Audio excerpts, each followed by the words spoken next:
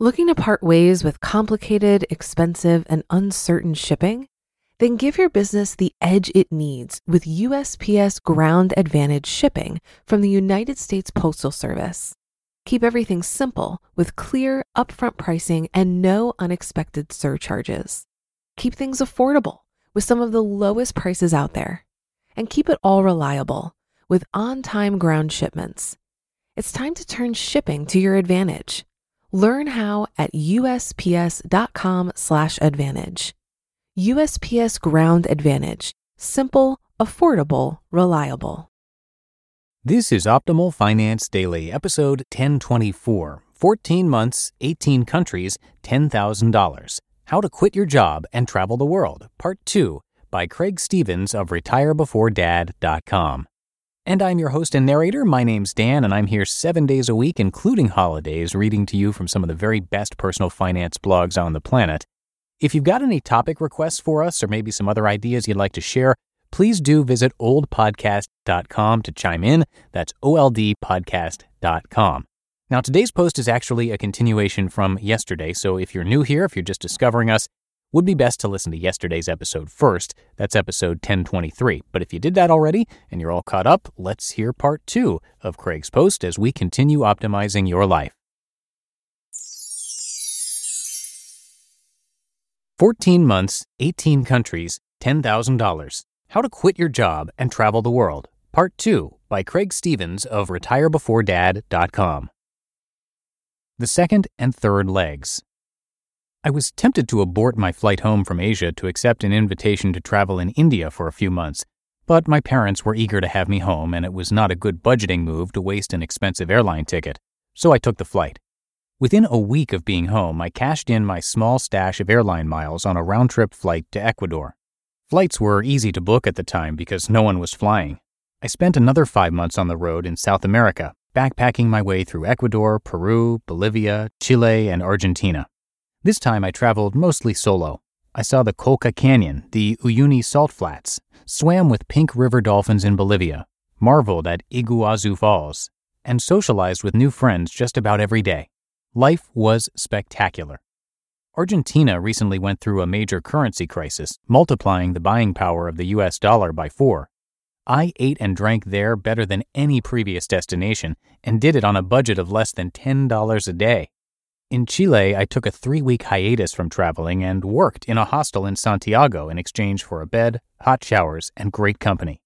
I had 2 expenses, empanadas and beer. That's when I committed to another trip extension. My round-trip flight to Ecuador had a stopover in Panama. I opted to take the flight to Panama City and surrender my connecting flight home.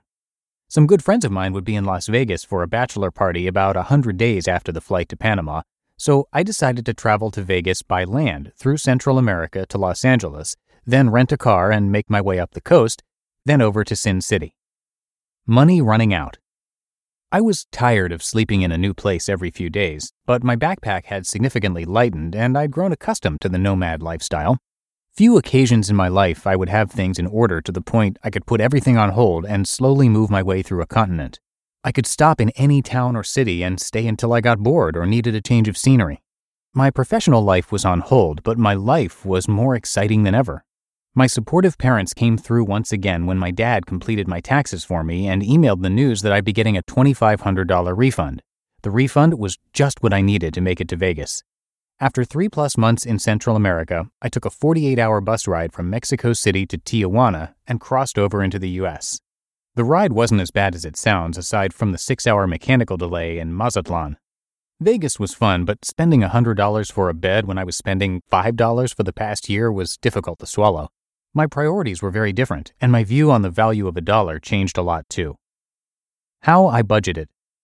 Budgeting was simple. Depending on the country, I'd budget $15 to $25 per day. If I was in an expensive country like Costa Rica, I'd hurry through to the cheaper country, Nicaragua. If I had an opportunity to do something really fun that was over my budget, I'd still do it, but cut back on other days that week. I needed to splurge a little extra here and there for short flights and ferry rides, but they never skewed my budget by too much. Hotel rooms and beds ranged from $1.25 to $10 US depending on the country. Food and beer were cheap. Transportation could get expensive, but I'd often take overnight trips to save on accommodation. To track spending, I had a little calculator and converted the local currency into dollars and wrote the spending amounts in the back of my journal. All told, I spent $1,300 on my initial flight, then started my trip with $6,000. My tax return provided an additional $2,500 in cash just when I needed it, for a total of $9,800.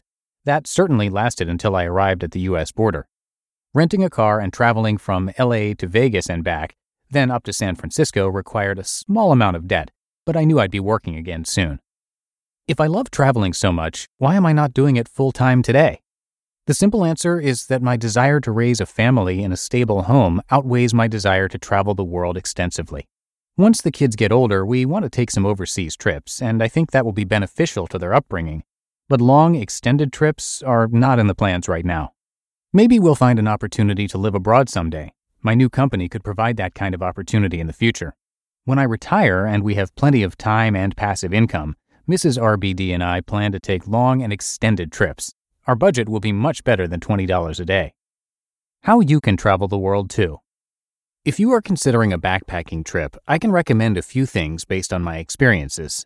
Dedicate yourself 6 to 12 months ahead of time by booking your airfare.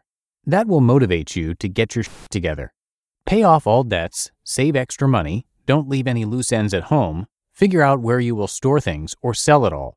Don't forget to buy travel insurance. It's cheap. If you are a young American, don't go to Europe. Traveling in most parts of Western Europe is too expensive. You'll meet more Europeans in Bangkok or Buenos Aires than while staying in a dumpy Paris hostel. Travel to poorer parts of the world to stretch your money. Stay longer in cheaper countries and avoid rich countries. Lastly, you will need more time and less money than you expect. Plan accordingly. Travel the world slowly and change your course when it feels right. Build in flexibility. You just listened to part 2 of the post titled 14 Months, 18 Countries, $10,000, How to Quit Your Job and Travel the World by Craig Stevens of RetireBeforeDad.com. For a lot of people, it can be stressful and confusing to manage their finances. Even I used to feel this way when using different finance apps. But then I tried Monarch Money and everything got so much easier. Maybe you're saving for a down payment, a wedding, a dream vacation, your kids' college. I found that Monarch makes it so easy to help you reach your financial goals, whatever they are. I definitely wouldn't be able to allocate my finances or plan as clearly without help from Monarch. In fact, Monarch is the top-rated all-in-one personal finance app. It gives you a comprehensive view of all of your accounts, investments, transactions, and more. Create custom budgets, set goals, and collaborate with your partner. And now get an extended 30-day free trial when you go to monarchmoney.com/OFD. After trying out Monarch for myself, I understand why it's the top-rated personal finance app.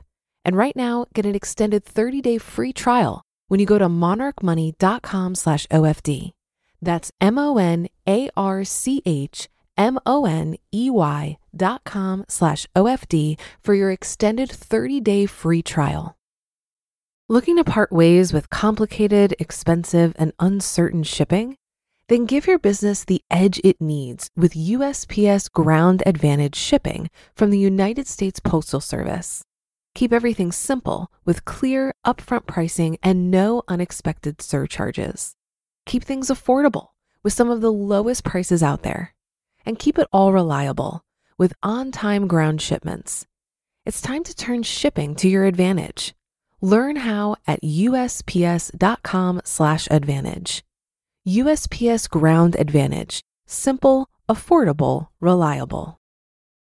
And that's another episode and another weekend of Optimal Finance Daily in the books. Thank you, as always, for your support and for listening each and every day, and I'll be back with more posts for you on Monday.